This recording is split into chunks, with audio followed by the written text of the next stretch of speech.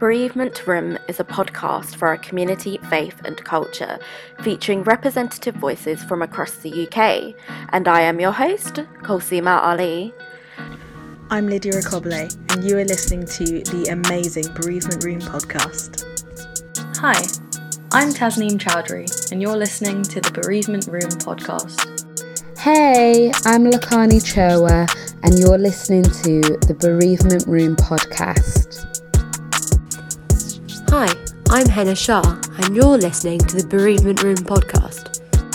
Hello, it's Amar, and you're listening to the Bereavement Room podcast. Hi, this is Vi Ramu, and you're listening to the Bereavement Room podcast. Hello, I am Nikhwat Khan Murawat, and you are listening to the Bereavement Room podcast for Kulsuma Ali. Thank you for stopping by. Hi, this is Kal Singh Dinsa, and you're listening to the Bereavement Room podcast. Good evening, friends. I'm Andrea. Thank you for listening to the Bereavement Room podcast. Today's guest, I'm thrilled to say that we are in Baltimore, Maryland. Yes, it's our first guest over in the United States of America. We actually have a worldwide listen, and the US is our second biggest listening base. I'm happy to welcome Kerry Pugh. She's going to be talking to us about her father-in-law who died of leukemia and cancer. Kerry was his caretaker, and she is also the owner of Life in a Clutch. As always, thanks for listening. Hi Kerry, how are you doing? I'm doing fine. What about yourself? Yeah, really good. I'm excited because, you're our first guest from America. We have a reach, we have quite a wide reach. There's a lot of people listening in America, so it made sense for us to kind of move away from UK voices. Well, not move away, but expand our voices because, the diaspora is so huge. And it's good to get a wide perspective. So I'm really excited to have you here. Well, thank you. I'm excited to be here. Yeah. So our listeners, they just love to know where people are from and what they do and kind of, for context. So, yeah, introduce yourself. Tell us where you're from and what you do. All right. Well, my name is Kerry Pugh. I'm from Baltimore, Maryland, which is in the United States. I recently graduated with my master's in social work from University of Southern California. So I'm really, really excited about that. Yeah, that was a long, hard road. Thank you. I appreciate it. As far as like what I do for a living, I recently launched my nonprofit called Life in a Clutch. And Life in a Clutch basically is a nonprofit that empowers women, preserve families, and uplift youth. And that's something that I started based on things that I've experienced growing up here in Baltimore. That sounds really exciting. I love the name Life in a Clutch. It's brilliant. Thank you. Yeah. So is this related to mental health and kind of the issues that impact women and how we can kind of, improve? Yes. So I'm really big on making sure that ethnic groups and minority groups are actually receiving and exposed to mental health services and trying to change that stigma that's associated with seeking therapy and getting help and things of that nature. So I definitely want to help women. And one of the first things that I want to do with helping women is I offer a doula service. I think most of the time when people think of a doula, they think of someone that's in the room while someone is giving birth, but it's a little bit more than that. One of my focus is to help people that may be having a difficult time getting pregnant, as well as helping women adjust to the different changes that they experience during pregnancy, as well as post pregnancy. And post pregnancy doesn't have to necessarily mean an actual birth. It could be helping women that experience stillbirth, miscarriage, may have a child that's in the NICU. So it's different things. So I definitely want to do a focus on postpartum based on my experience.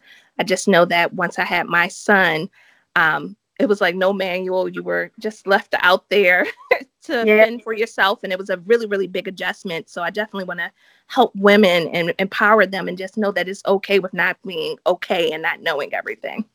Oh yeah, absolutely. I think when you become a new parent, it's very daunting, and it's a new adjustment to life, as you say. And thank you. I'm really excited about that.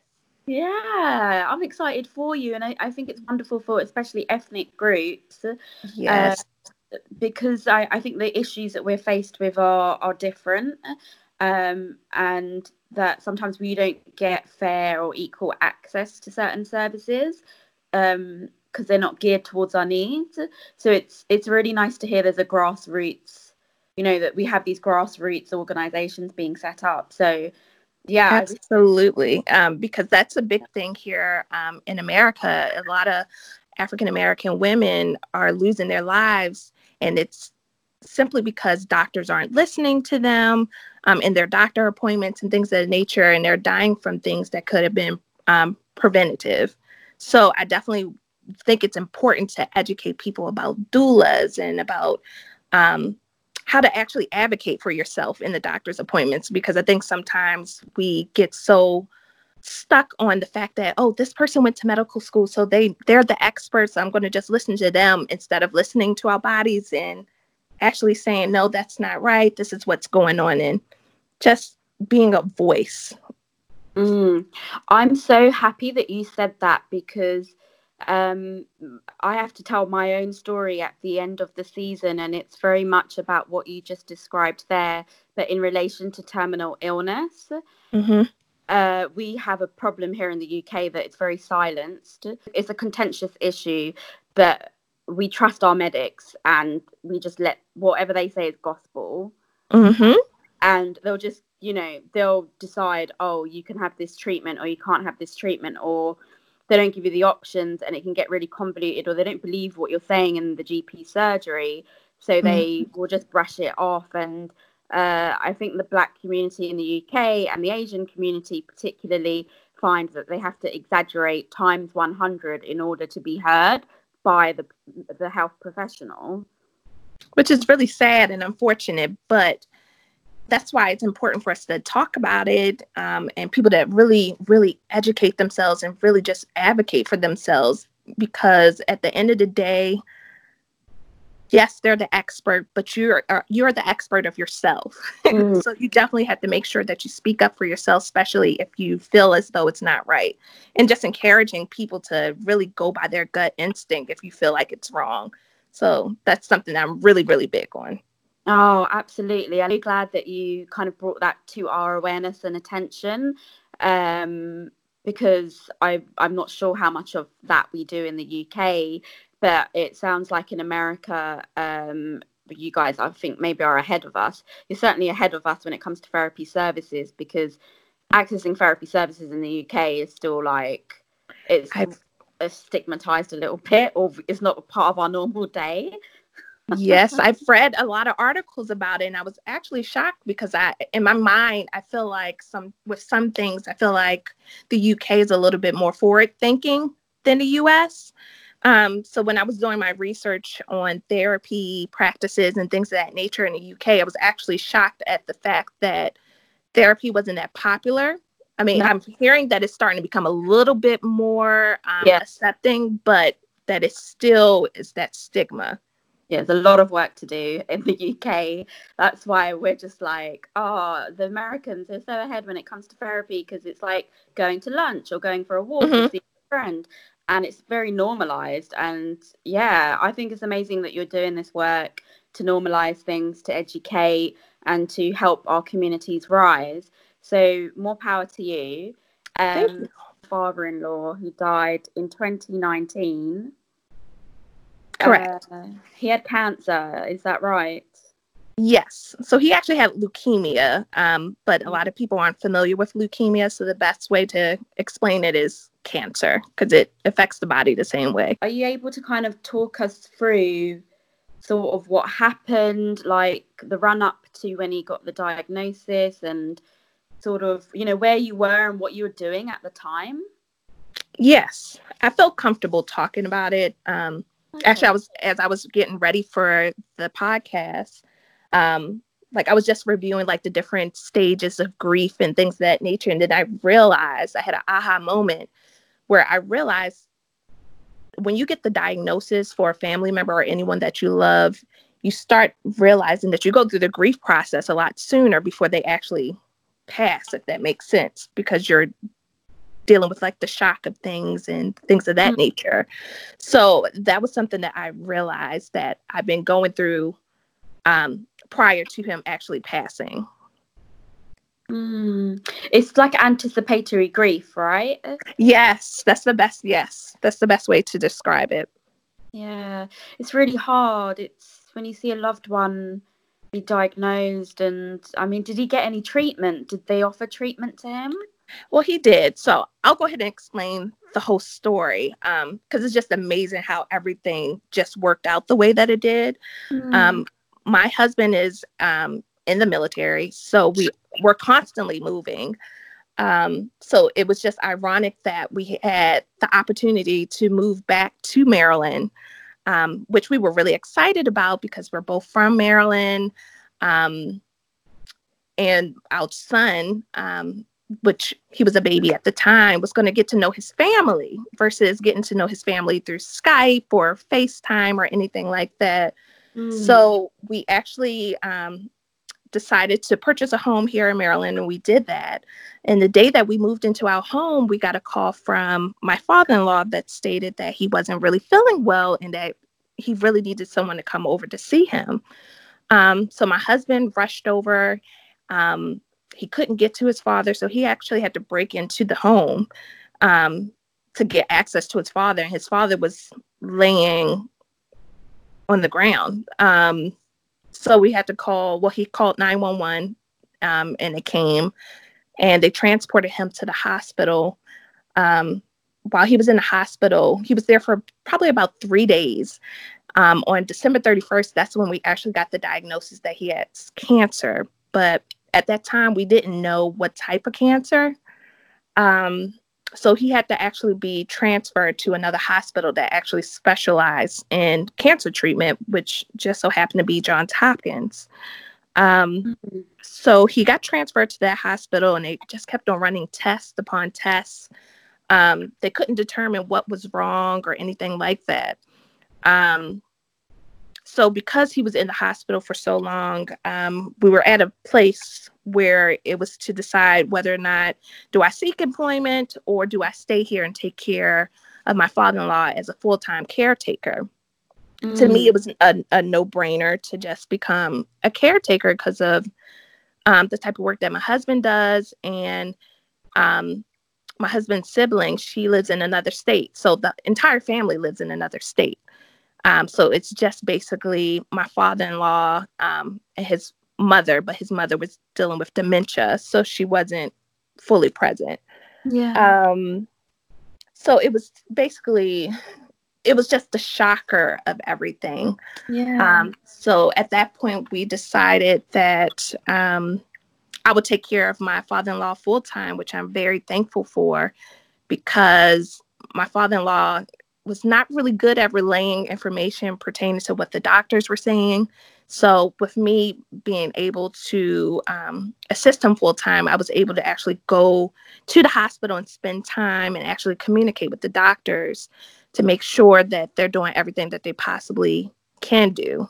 And just to get information as far as what they are suspecting is going on. Once we got the results and found out that it was leukemia, we were pretty much in shock. We didn't expect it.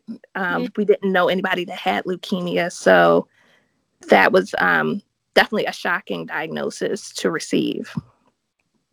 Yeah, it's really, I think the first time when you hear about a diagnosis of a terminal illness for a family member, it is such a shock to the system. You know, I've been there and I remember what that felt like. And do you remember what your father-in-law's reaction was when he heard?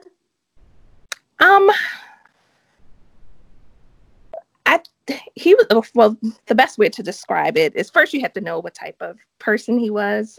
He was a very, very smart man, but he was very stubborn and he was an introvert. So he wouldn't necessarily show how he felt, but I could tell that he was nervous about the diagnosis.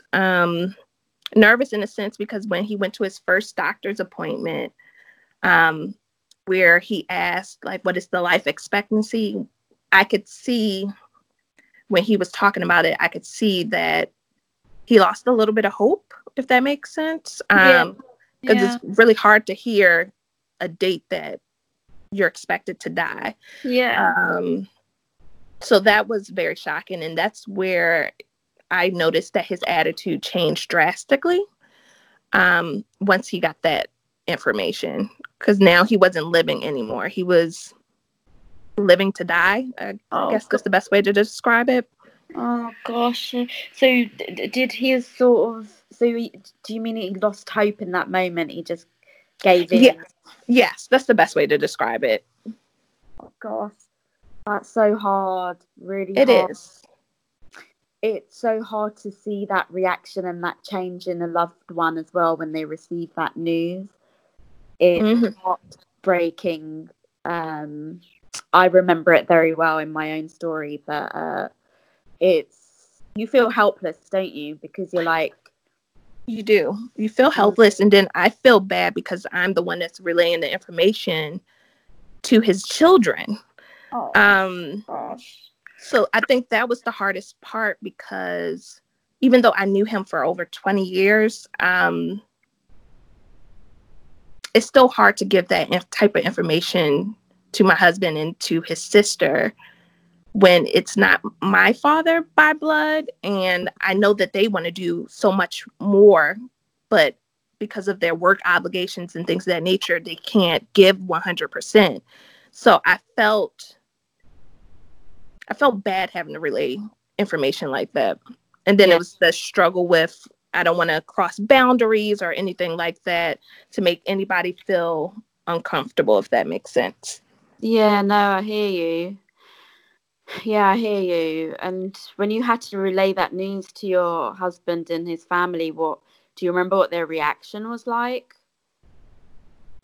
I think it was more so frustration, not frustration because they didn't expect that. A lot of times when you hear about leukemia or cancer, you just automatically assume, okay, let's do chemo, then maybe we'll do radiation and then he'll be okay. But to hear like the life expectancy for someone, it's kind of hard. And that was something hard to process because no one expected that. And then this was all around the holidays. So this happened around Christmas time. So it was definitely a shocker, and it definitely changed the family dynamic forever, but not necessarily in a bad way, but in a good way. But it definitely changed how we interact with each other. Oh yeah, I hear you on that. You can become more united and more logical, and I know some families it might be the opposite of that, or some people will contribute a little bit more and come together and make adjustments in their personal lives, right, to come together and help with the care and stuff. But are you able to talk about the dynamics a little bit? Was it like that? It brought everyone together in some way, or? It did. It really did, because I'm not going to say that my husband and his sister don't get along, but as a result of the diagnosis, they started communicating a little bit more, checking in with each other, which I think is a beautiful thing that came from it. Also, they were able to unite when it comes to, I mean, unfortunately, the part that people don't want to talk about, but when it comes to like the legal things, when it comes to taking care of someone that is terminally ill. So it did bring about change and direction and structure and things of that nature as far as how we handled the business side of helping their father, my father-in-law, as well as how to take care of someone that is terminally ill from afar and in person. Massive adjustment. Yes, it was definitely a really, really big adjustment. So they gave a life expectancy. Is that because they couldn't treat him, or it was low success rates of the treatment they offered? It was more so the type of leukemia that he had. It attacked the bloodstream to a point where it was fighting the white blood cells. So the medication that they did offer for chemo was more so like a study-based chemo treatment.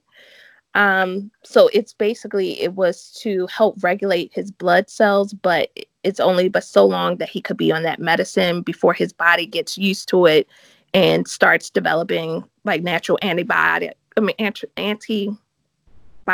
to actually attack the medicine so that it's no longer effective, if that makes sense. Yeah, no, it does. Gosh, so eventually that sounds like that medicine would stop working because his body would get used to it. Right. And that's how they described it. It was available. However, we would talk to him about it. We would also talk about it as a family. And a couple of things we didn't think was something that we would want to actually do. However, he was open to the chemo treatment because it wasn't traditional chemo. It's more like a pill form. However, there was a lot of side effects to that. So the chemo that he was on wasn't going to be too successful because that he didn't do or wasn't open to. For example, he was not big on going to the doctors and things of that nature. So he's never had like a colonoscopy, things of that nature that a lot of men are required to have by a certain age. So what ended up happening is that he ended up dying from colon cancer versus the leukemia. And it wasn't connected to the leukemia at all. Oh, gosh. Yes. So he was basically, he was getting treatment for leukemia, and he wasn't getting treatment for colon cancer whatsoever. And once we discovered that he had colon cancer, it was too late at that point. Oh my God, that's mad. Like, so they kind of, I guess the colon cancer, you have to go for certain tests, like the colonoscopy that you just talked about, and then those got missed off. But, well, the doctors couldn't have picked that up in a blood test or anything else, no? Correct. So it was other things that he was supposed to get done, but my father-in-law wasn't very open to getting a lot of procedures. My father-in-law grew up in the South, so he's not from Maryland. So in the South, during the time in which he was actually born, there was a lot of medical tests being done on African-American men and women. For example, it's the Tuskegee syphilis study that was done where they were actually injecting Black males with syphilis and things of that nature, and a lot of men died from it. So I think that in the African American community, specifically in his age range, a lot of them don't want to go to the doctors and they don't trust the doctors because of studies like that that took place. So I think that there's a true fear of going to the doctors, fear of not knowing what they're going to do, and a fear of finding out something that they don't really want to know. And how do you feel about that? That's a really good question. I personally think that it kind of goes back to what my mission is. I think that it's important to go to the doctors and get checked because a lot of diseases and things of that nature can be prevented by going to the doctors and finding out early. However, I think it's also important to educate ourselves about what's going on and what the doctors are saying, and to ask questions and to really advocate for yourself if you don't understand something or if you don't agree with something. So in this case, what's the best way to put it? I don't think he was really prepared to hear that he has colon cancer on top of leukemia, to be honest. I think that would have been too much for him, just considering like his mental state at the time that he was diagnosed and going through the process. It's a lot of information, you know, when you're being told what your life expectancy is with one disease and then to find out you've got another. I can't imagine what that's like. I agree. I mean, as the family members, we observe it and we see the reactions and the changes of that person. But I can't, it really pains me when I think about it. What that must be like when you're told that your life, you know, is going to come to an end soon. And that was really hard, because when we found out that he had the colon cancer, it was he passed away not too long afterwards. Because once we discovered that he had colon cancer, the colon cancer had actually spread to other parts of the body. So at that point, it was a situation where we're now talking about hospice and things of that nature. And he was adamant that he was not going to hospice. He wanted to pass in his home. However, at that point, it was difficult for me because it was just a lot to take on, as well as being a mom and being in school and things of that nature at that time. So we did have to put him in. It wasn't necessarily a hospice, but it was more of a facility where they could take care of people that have medical issues. And that was what was needed, because he needed 24-hour care at that point, because the disease was basically taking over his whole body. It's hard, isn't it? It's a hard decision to make when you have to transition from the home into 24-hour care. It is. Yeah. And how do you feel that impacted you guys? How did you deal with it? I personally, I think it was the best decision. And the only reason why I'm saying it was the best decision, because from a caretaker standpoint, it was hard for me to watch him 24/7, as well as manage my own household. And he wasn't very open to going to stay with somebody else. He wanted to stay in his house. He was very stubborn in that matter. But it was definitely, it was helpful, but it was also hard, because now we find ourselves having to commute to actually go see him at the facility more, which was not a problem, but we didn't have as much access to him. So at this point, it's more so we have set hours in which we could come visit, things of that nature. So it's a little bit more rigid than if he was at home. We could just go and just spend some time with him. So that was a big adjustment. And I guess it's also trusting that facility, that hospice care, other carers. Yes. Oh my gosh. Job. Yes, because that's another big issue. I'm not sure if that's an issue in the UK, but here there's a lot of facilities where they're not taking care of people properly. So a lot of times you have to stay on top of facilities and things of that nature, which we did have to send him to a facility before, because he was in and out the hospital a lot during this time.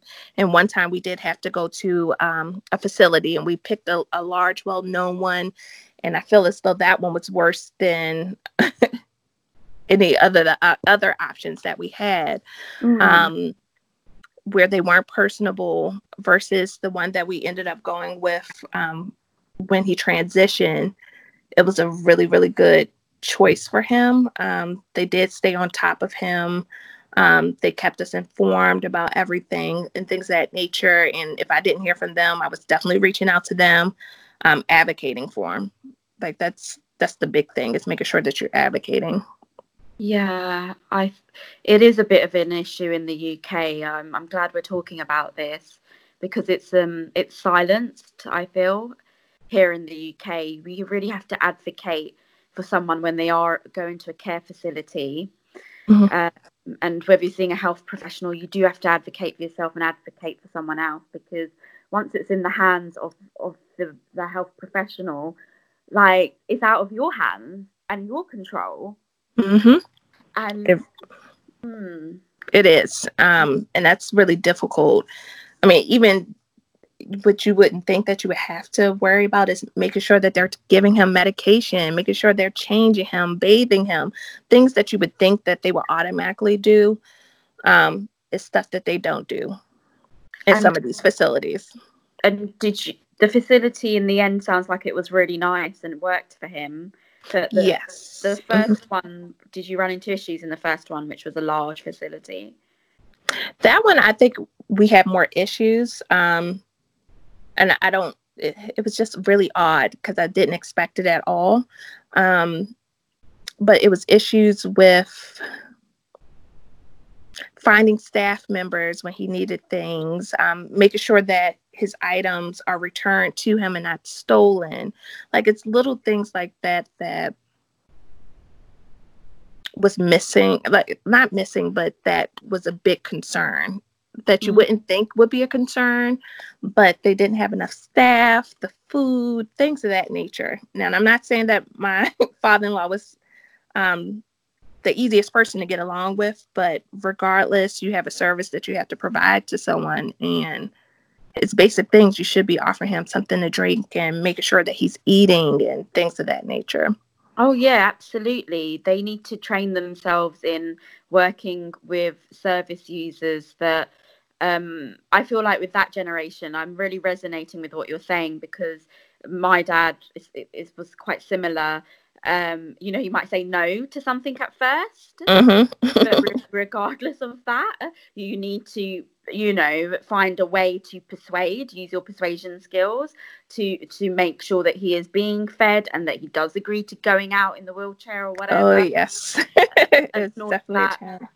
But I think that's a generation thing, and I usually find that elders are like that, or older, and also they're dying as well, and they're sick. So what do you do? What do you expect? Exactly, and that's what I kept on telling myself, even when it was starting to get hard mentally for me to help him. Just keep on reminding myself that he's older. And he's going through a transition process that is not going to be fun or exciting or anything like that. So I wouldn't expect him to be jolly or anything like that all the time. So yeah, exactly.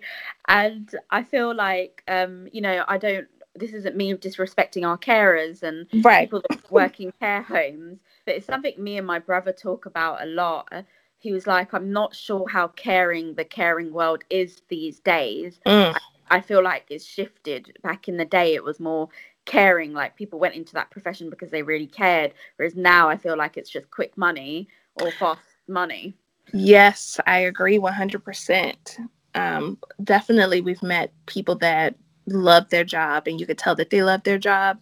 But then, like at the larger facilities, you could just tell that they're just going through the routine because that's what they have to do. And they're going to leave out at the time that they're scheduled to leave. Like there's no overtime or anything like that for them, which is really sad. So I definitely think we need to get back to caring for others.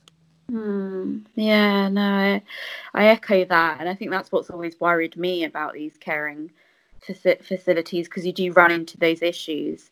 So with your father-in-law, you advocating to make sure that he did get his drink and his snack, and that he was getting his medication, even if he was refusing or, might have been challenging or whatever.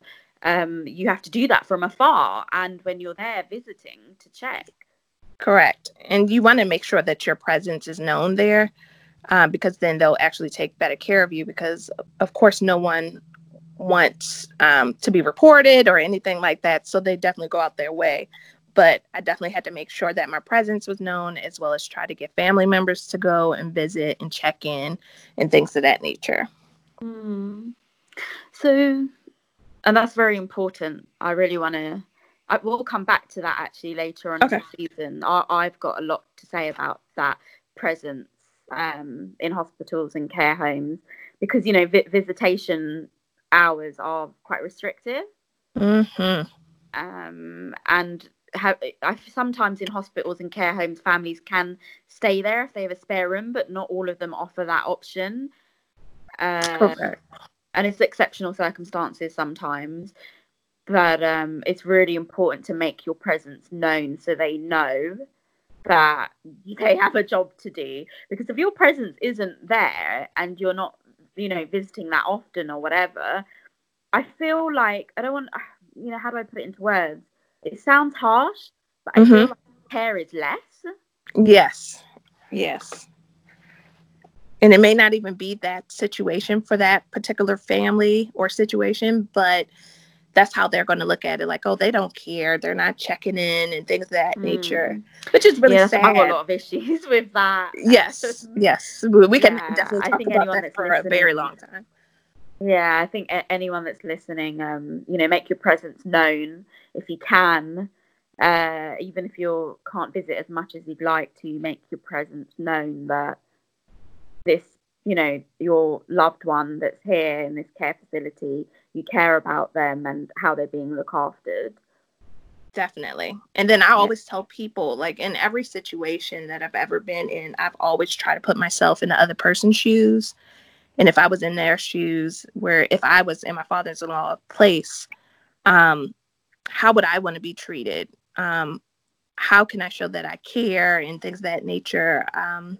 So making sure that I stayed on top of staff and things of that nature, I feel like he appreciated that, because then he had someone rooting for him in his corner, which I think sometimes when people are going through like an illness or anything like that, they feel like they're alone. Yeah, it can be very isolating, very isolating. And yeah, we do need to stay on top of the staff, because health professionals, it's a complex issue, but you do really need to ask those questions and keep checking in with them and asking how he's getting on and that you'll be back tomorrow to see him and so forth, so that health professionals don't forget presence. And exactly. They're asking those questions. Otherwise, they get, I don't want to use the word lazy, but I've seen it happen. And I've experienced it myself. They get very fucking lazy. They really do. And it was to the point where they knew me. They had my cell phone number. They had my email address. Like, I always followed up with emails and questions and things of that nature. I tried my best. And I don't think we should underestimate how hard that is. It's very hard. Oh, it definitely is. I definitely look at things differently. It opened my eyes to, which may be a little weird, but I don't really think it's weird, but actually thinking about like a living will and things of that nature, like actually planning things out so that my family don't, I'm not going to say struggle, but they don't have to worry about what I want, if that makes sense. Yeah. And just planning things out strategically so that it's not stressful on one particular person. Yeah, because when it comes to death and dying, we do need to look after, we need to take care of our business, is how I put it. Correct. Having a will, knowing what your final wishes are, what you'd like to happen with your personal items, and what you would like at the end, really. It's an end of life plan. Exactly. Which is an awkward conversation to have sometimes, because there's no real good time to bring it up. So I would try to lead the conversation into talking about things of that nature, especially towards the end. But towards the end, I think my father-in-law knew that he was going to pass soon, just by the conversations that we used to have in the car or at the facility and things of that nature. And he like he basically just told me like the things that he loved and what he would want for his funeral and stuff like that, which for me it was awkward. But at the same time, I was thankful for it, because then when it was time for his funeral, I just made sure that I advocated for him. That's really beautiful. It sounds like you and your father-in-law had a very close relationship, and he really, he trusted you, and he was open with having these conversations with you, as hard as they are. Yes, we definitely got really close because of the situation. Well, I'm not going to say situation, because of the diagnosis. So we definitely got very close. Gosh, it's so hard, so hard. Are you able to talk about kind of his final moments when you got the phone call, or if you were there? Is that something easy to talk about, or? I'll talk about it. I could talk about it in general terms.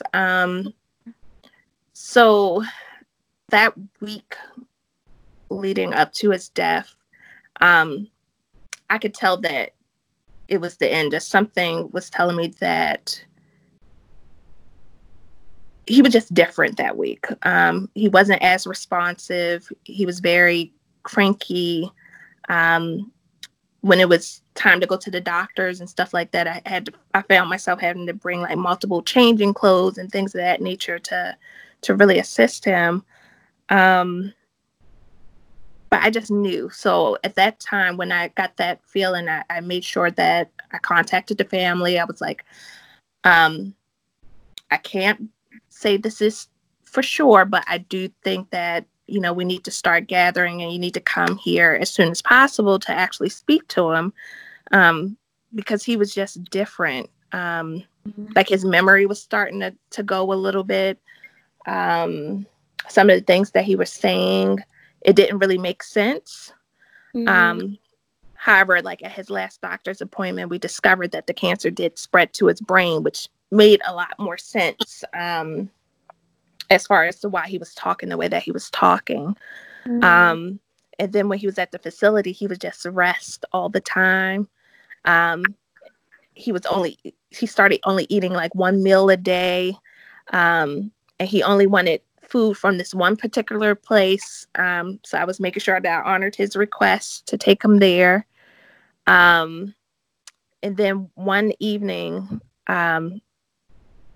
we got a phone call from the facility where they were saying that he's not doing really well, but we really think he needs to go to the hospital. He has a fever. He's not eating anything. He's been in bed all day.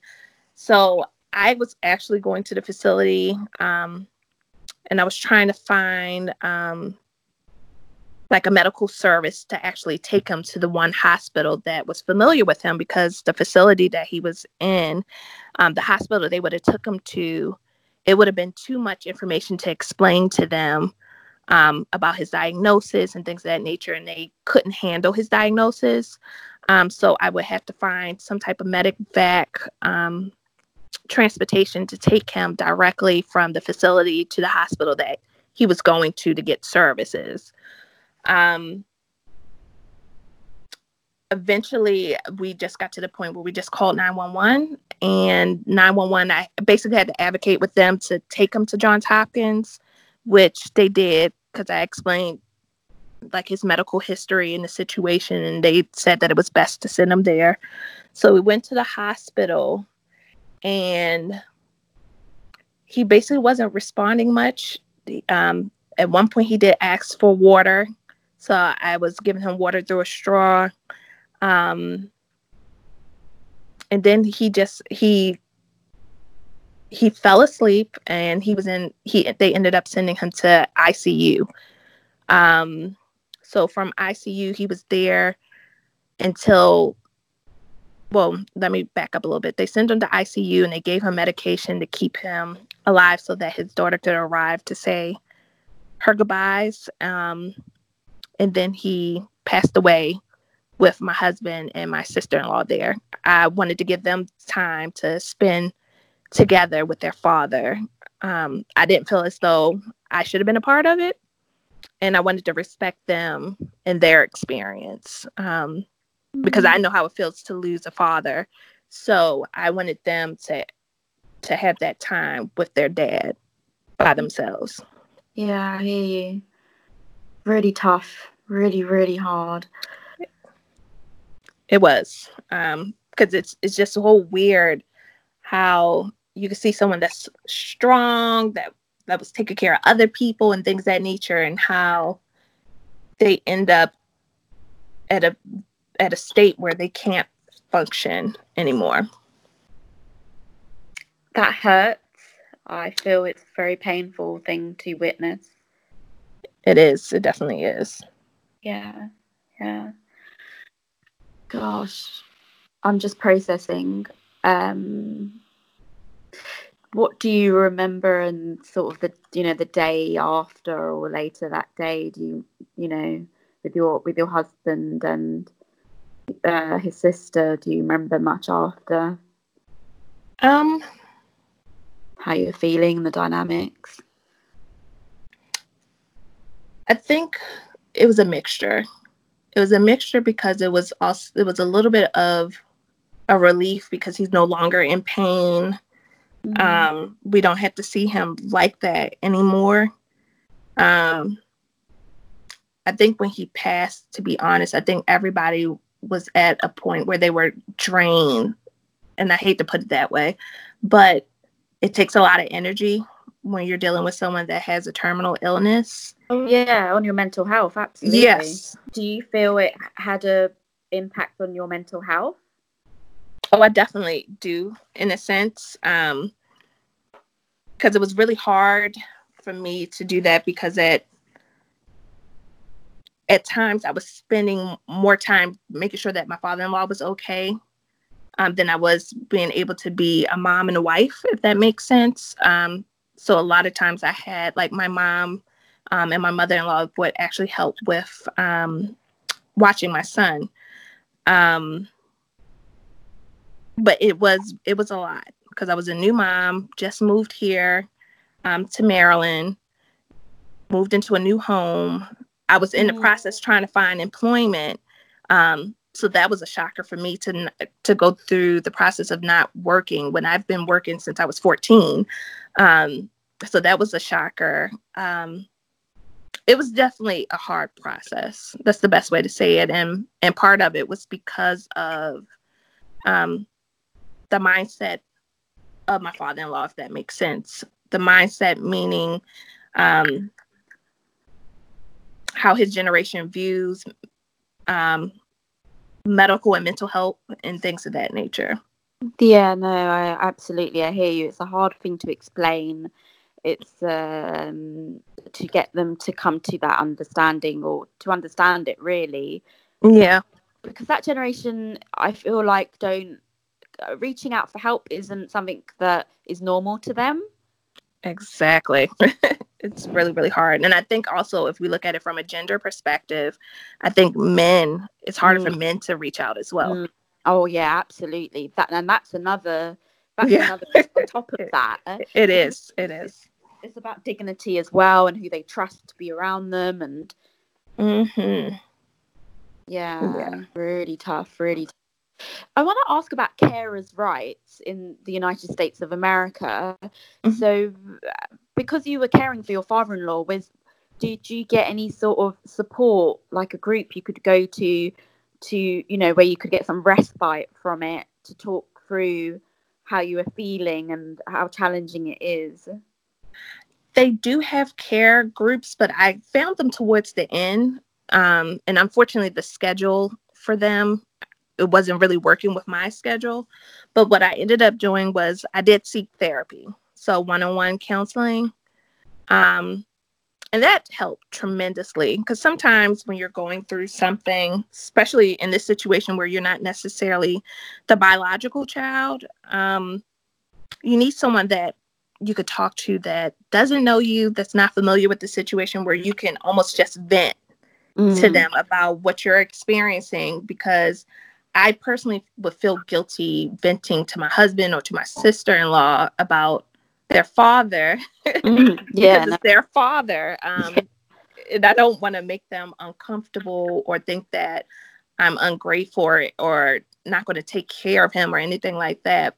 But sometimes you just need that outside person to talk to, just to vent. Yeah, I got you. I hear you. Especially because it's your father-in-law, and it's I don't want to say immediate family, but it's not your dad or your mum, and you're having to make decisions and advocate on behalf of your husband and sister. So that kind of adds a layer of pressure, I guess. Yes. So that's a totally different dynamic in itself, as well as being the caregiver.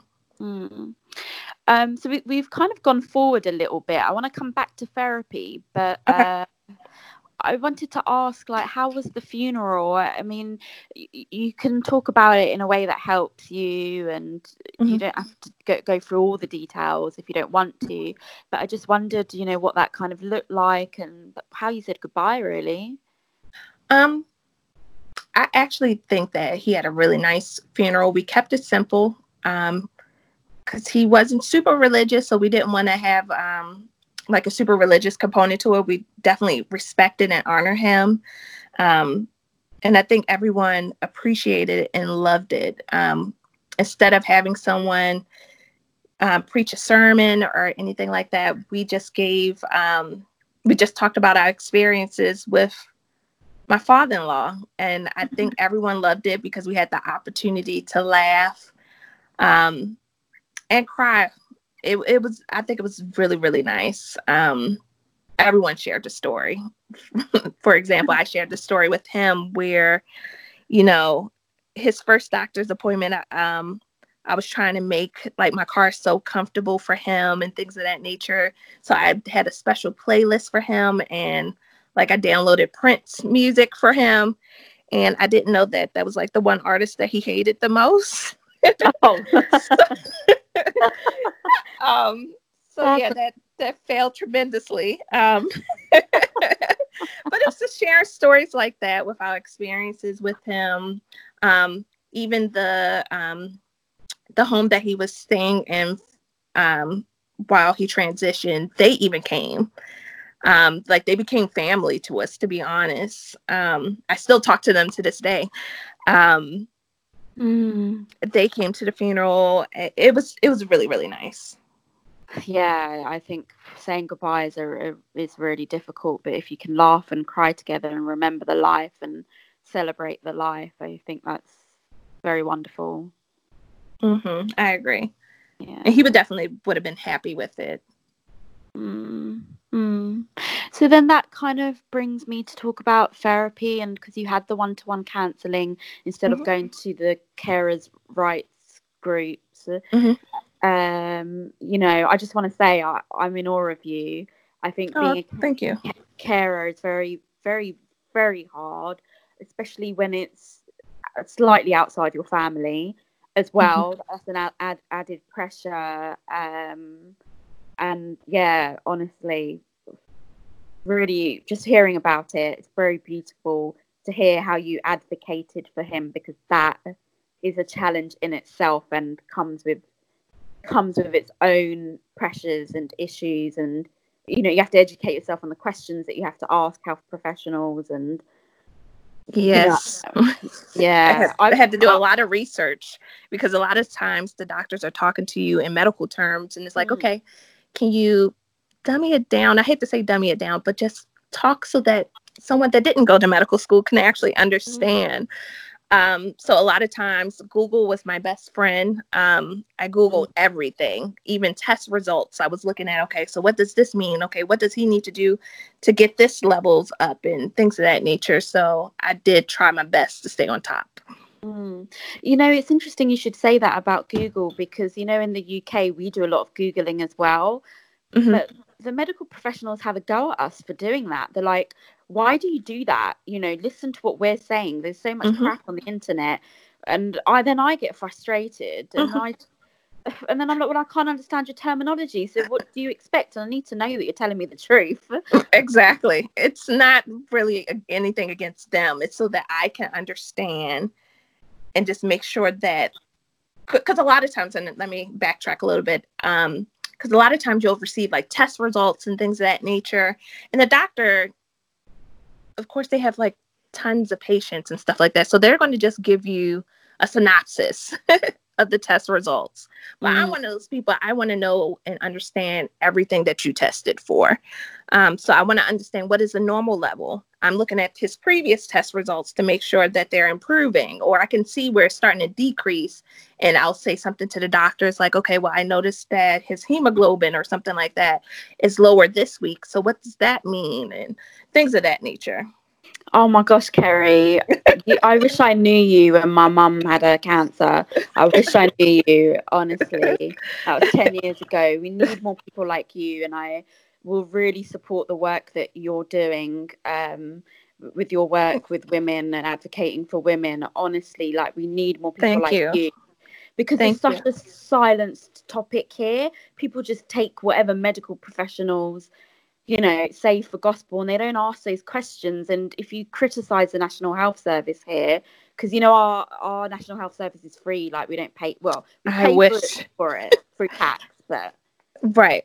Well, that's another story in itself. If you want to talk about the cost of everything for my father-in-law, because it was just really, really unfortunate, because we really didn't have any assistance. Like, he didn't have health insurance, because we had to pay for health insurance here in the U.S. So we were relying on like Medicaid and Medicare and things of that nature. But at the time that he was sick, he wasn't working because he had stopped working to take care of his mom full time. It was a lot of unfortunate things where we didn't know how the medical bills were going to get paid. So that was another thing where we had to constantly communicate with the hospital and different people and different agencies to try to see if there was any assistance on paying for his medical bills. Towards the end, I was able to apply for a grant through the hospital where they were actually paying for his medical bill. So, I mean, that was a blessing in disguise, but it's definitely costly. Like, this helping my father-in-law just opened my eyes to healthcare in general, like the amount of money that they charge for little things, like everything. Yeah, I mean, we hear a lot about it here in the UK, how it works for you guys. And, you know, we do have a National Health Service that we rely on and we're grateful for. But I really feel for you guys, because everything is an expense, even the smallest thing. And I just wonder, if you don't have health insurance, what does that mean for the dying person or the sick person? Do they just get left to their own devices? Or, as you say, you know, you have to if there's an advocate to apply for the funding and the grants. What's the general consensus for those that don't have health insurance and maybe can't apply for a grant? Well, it's different things. Of course, we have like Medicare and Medicaid. However, you still have to meet a certain requirement for that. So, for example, my father-in-law, he used to work and he was really, really, really good at saving his money. So he had money in his bank account. So they go by how much income you have versus whether or not you're actually earning anything. So he would never qualify for anything based on that. And it's just really unfair. I just think that... Tough, man. Really tough. Yes, because you just find yourself in a situation where it's like you can't win. And then I just feel sorry for the people that have to advocate for themselves, that don't have a support system, trying to maneuver through the system, because it was crazy, because you literally have to stay on top of the social workers. You have to stay on top of everyone when you're going through this process to make sure that they're doing what they're supposed to be doing. And it was just really crazy. Like, you have to take notes, typing things out, to make sure that everything makes sense and things of that nature. But if you're vulnerable and you don't have anyone to advocate for you, and you are the sick person or the dying person, who's going to be writing all these notes and trying to keep up? Exactly. When you're sick. Right. That's where a social worker is supposed to come in. But I tell you that this situation has opened my eyes to even like some of the social workers, like most of them weren't helpful, to be honest. And it was just really sad because when I was going through this process, I really thought about like the homeless, people that really can't advocate for themselves because they don't really know what they're advocating for. A lot of this stuff I would have not known about if I didn't ask a whole bunch of questions, to be honest, or if I didn't open up my mouth and tell them what the situation was. That's the only way a lot of this, like I was able to get a grant and things of that nature to help with his medical bills. Oh, Kerry, you're like that, you're a blessing really that you asked these questions and you advocated, and it really, as you said, opens your eyes up to how it all works, especially for those that can't advocate for themselves. And it must be incredibly frustrating and stressful, and also not knowing, because you just trust the system. The system actually has opened your eyes up to the fact that it's a bit of a fuckery. It's yes, it's broken. It's definitely broken, and it's just really sad. Because health care should be a given right. It shouldn't be one of those things where it's the haves or have-nots. Everyone should have it equally. Exactly. It's called equity, but we don't live in a world that sees it like that. Well, I can't say a world because there are countries that actually offer free, like UK, but here in the United States is such a big ordeal. And then like the steps we were taking to going towards free healthcare under the new administration, that's pretty much all gone. With Obama as president, he was trying his best to get free healthcare. We ended up having a program that we referred to it as Obamacare. Yeah. But then once Trump got into office, he tried to eliminate and undo a lot of things that Obama was doing to help those that aren't part of the wealthy community of the United States. Yeah. So it's a lot of politics. Yeah, I mean, our lives matter. Everyone's life matters. Absolutely. And I do feel that the ethnic minorities, the Black community, the Asian communities, the Latin American communities are the ones where the access feels restricted or limited. Exactly. Inaccessible. I agree. Because when you look at the data and stuff like that, typically it's minorities that are affected the most. Which, I mean, really, we just really need to go back and really think, like, how did we as a nation get to this point?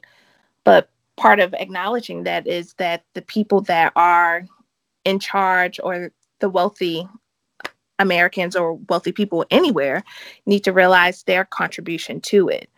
It's just it's a lot. It's a lot. It's we could talk about a healthcare podcast.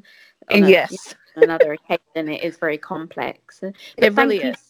Yeah, I mean, thank you for sharing, because I think it's good insight for all of our other listeners in the world, in the UK, Germany, Canada. We have a lot of listeners everywhere, and I think that insight is very valuable, and especially what you said about advocating and educating ourselves, not just relying on the medic or the social worker, because even they cannot do their jobs sometimes. Yes. Or a lot of the time. And then sometimes, like, because of their caseloads and things of that nature, it's hard for them to remember. So I'm not knocking them completely.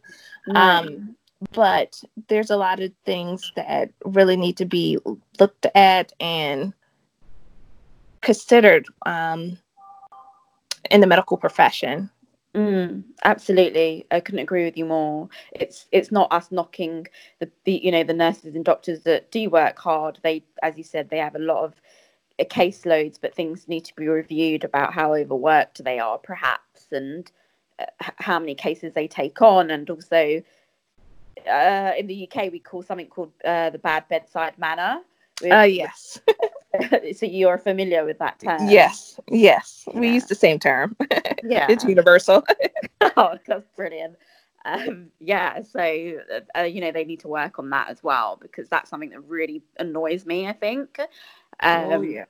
there's a way to deliver news when someone's ill and or has just died. And I think for them, they've just seen so many dying people that it's like, oh yeah, your loved one died. Yes. This is what happened. Move on. Yes, because that's how it was when my father passed. It was like that, where the doctor was like, sorry, he didn't make it. And it was just really weird. I don't know if you know the eye drop commercial, where it's a guy that sells eye drops, clear eye drops, but he has a very monotone voice. And that's how this doctor was. And it was just horrible, like that experience. Yeah, that's wrong. Yeah. So once that happened, I said, okay, I'm going to advocate for people and make sure that doctors work on their bed manner, learn how to treat people, and really just help others advocate for themselves. Yeah, absolutely. I really appreciate you kind of sharing that, and I hear it. I feel very strongly about that advocacy, because it just doesn't happen in the UK, and we need more people like you. And I hope that the message that, Kerry, you've just delivered, that this hits home with a lot of people where they might be impacted by this in the future, or if they're being impacted right now.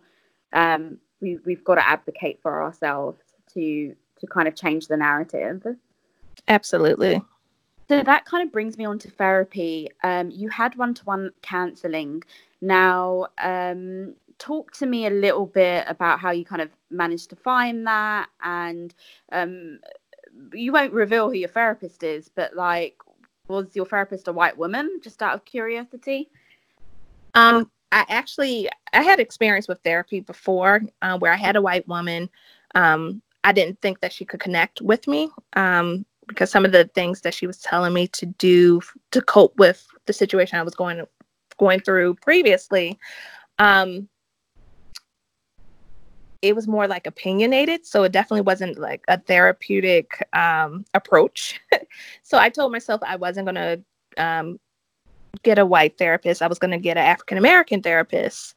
And it's nothing against seeing a therapist outside your race. You just want to make sure, regardless of whatever therapist you pick, that you find one that you're comfortable with. So for this time, when I was going through taking care of my father-in-law, I definitely wanted to do my research and find an appropriate therapist. So what I did was I used Psychology Today. I did Therapy for Black Girls website. She has a listing of therapists there as well. But I basically did my research on the different therapists that were in my area.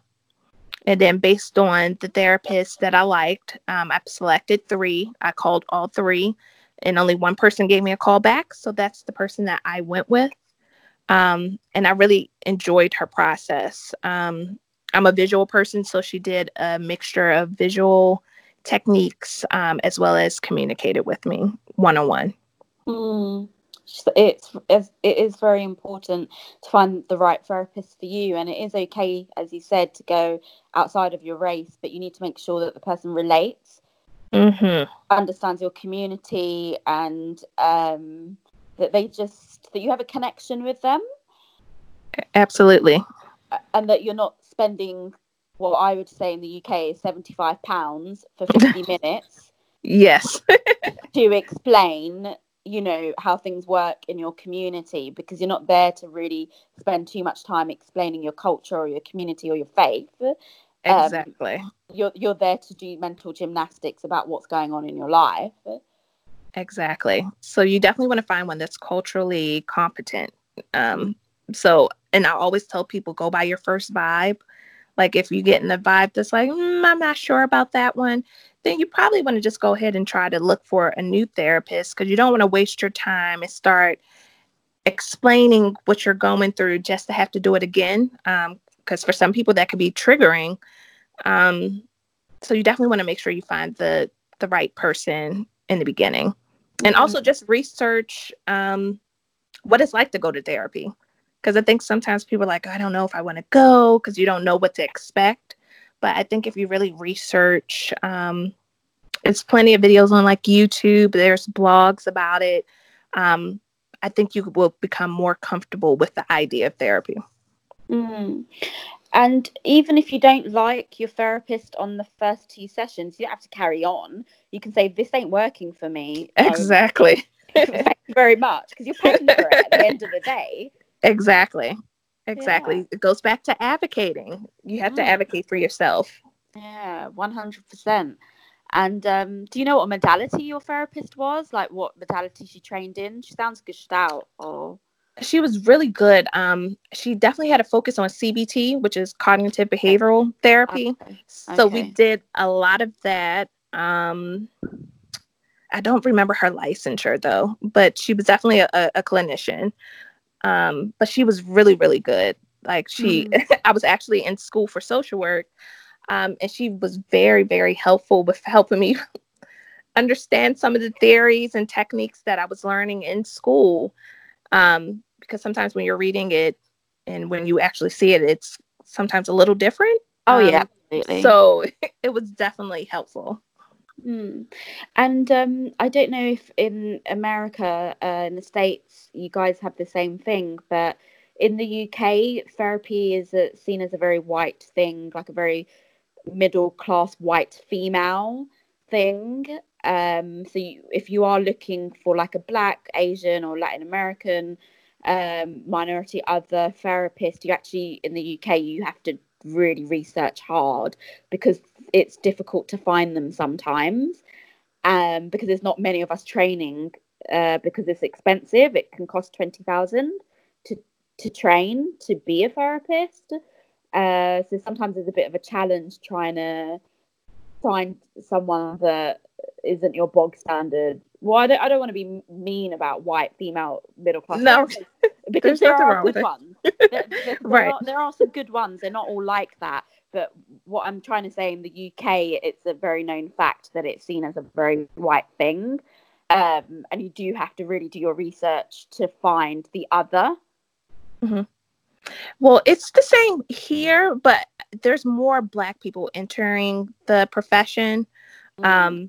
But therapy in general has a connotation, especially in any minority community here in the United States, where you're supposed to be, if you go to therapy, you're crazy.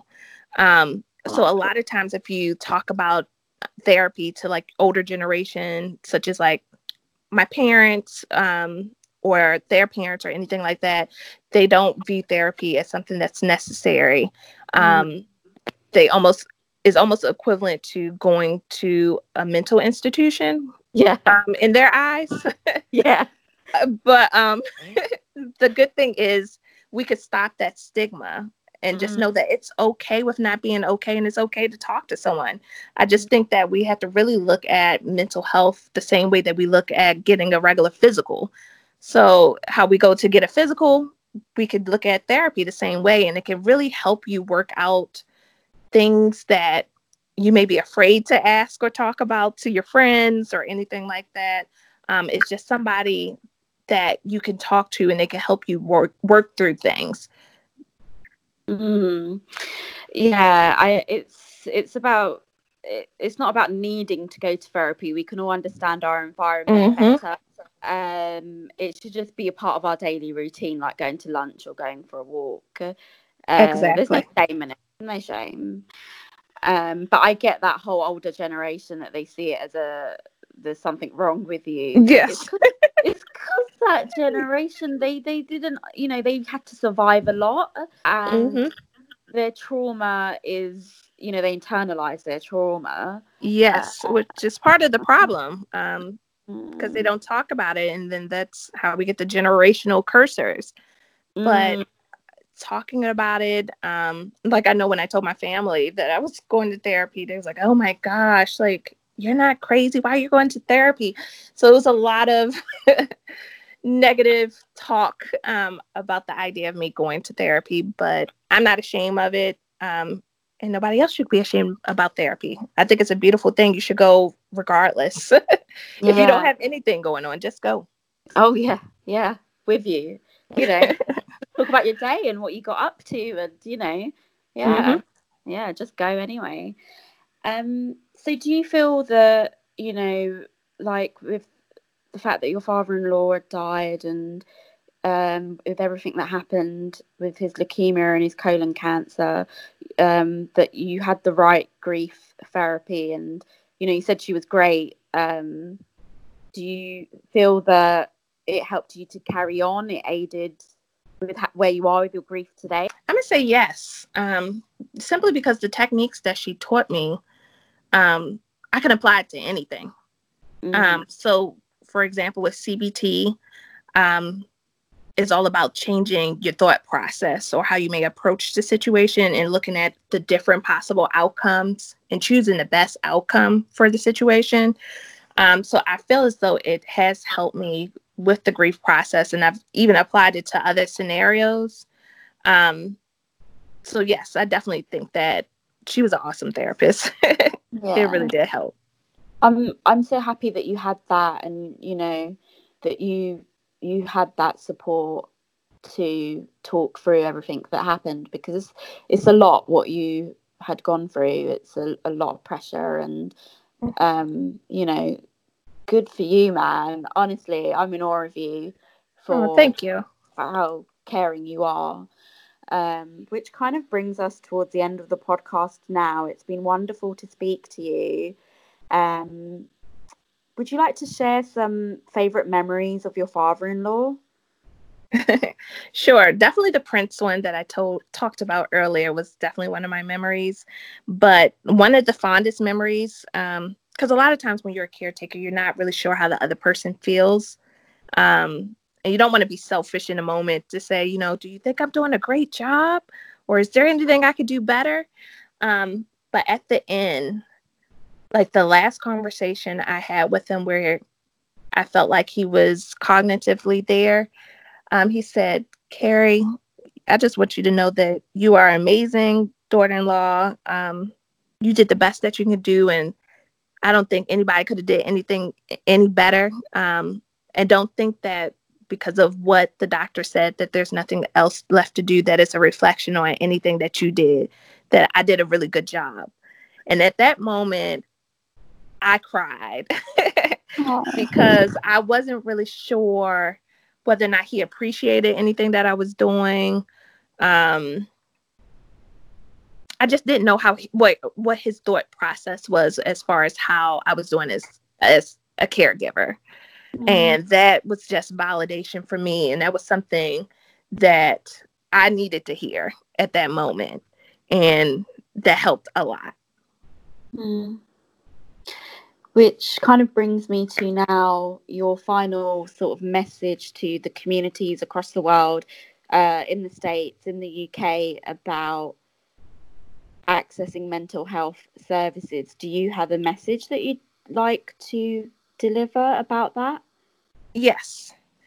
My message would be, don't be ashamed or afraid to seek therapy. Therapy is a beautiful thing. It doesn't have to necessarily be something that you're depressed or anything like that. It could be something as simple as you're noticing that, every time you get a new job or something like that, you're noticing certain things or interactions that you're having with coworkers. It could be simple things like that. But I do think that, and I encourage everyone to pursue therapy. For one, you could tell your deepest, darkest secrets to this person, and it's a judgment-free zone. It's a way for you to actually get truthful answers, because sometimes family and friends, they're not going to give you a truthful answer, or they give you a response based on their own fears and insecurities that they have with themselves or what they know about you. So therapy is definitely something that I think everyone should pursue. When it comes to dealing with when it comes to dealing with grief, it's a good way to talk to someone about your grief and to realize that maybe where you are in your grief process, that it's okay. Like, you don't have to. Well, let me rephrase this. With grief, it could take forever. Like, you can always grieve, possibly. But talking to a therapist, you can find ways and strategies to help you cope with those times that you may feel down due to the loss or a situation that you're in. So I definitely encourage everyone to actually pursue therapy. It's very helpful. And if you had a bad experience, please try again and just find someone that you like. There's definitely resources out there to help you. So yeah, that's my big push. Thank you so much. And that kind of now brings us to how people can reach you. Do you have social handles that you'd like to share? Oh, sure. I have Facebook, which I know a lot of people aren't doing Facebook now, but Facebook, it's Carrie Pugh. On Instagram, it's Carrie Inspires. On LinkedIn, it's Carrie Pugh.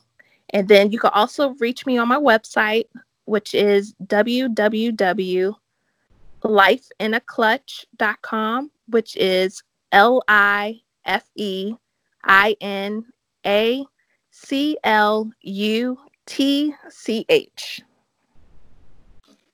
Beautiful. And now we're going to close with the Gratefulness Challenge. Do you know what that is? Yes, but if you want to explain, it's fine. Yeah. So for those of you that, everyone that's listening to the podcast, the Gratefulness Challenge is a moment for us to reflect and talk about what we're grateful for in the here and now. It can be more than one thing.